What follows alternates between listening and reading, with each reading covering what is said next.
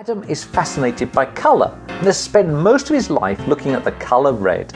Today we're going to discover how red can increase your chances of finding your perfect partner, doing well at sport, and even boosting your brain power.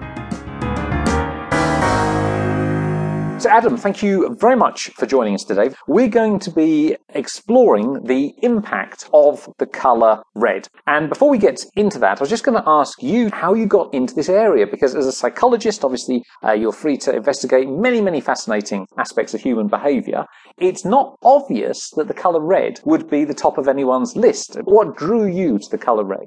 I think it's funny that you mentioned that it's not obvious that red would have any impact on our perception or behavior, and that's exactly what got me interested in it. You know, a lot of psychology is kind of intuitive, but color is something that we don't really think about. We don't really stop to think, how might color affect how we perceive other people? How might it affect our performance on an achievement test or, any kind of subsequent behavior? So I think it's really important to study the things that we don't really think about, because we might take these things for granted out in the world when they kind of have this under the radar effect.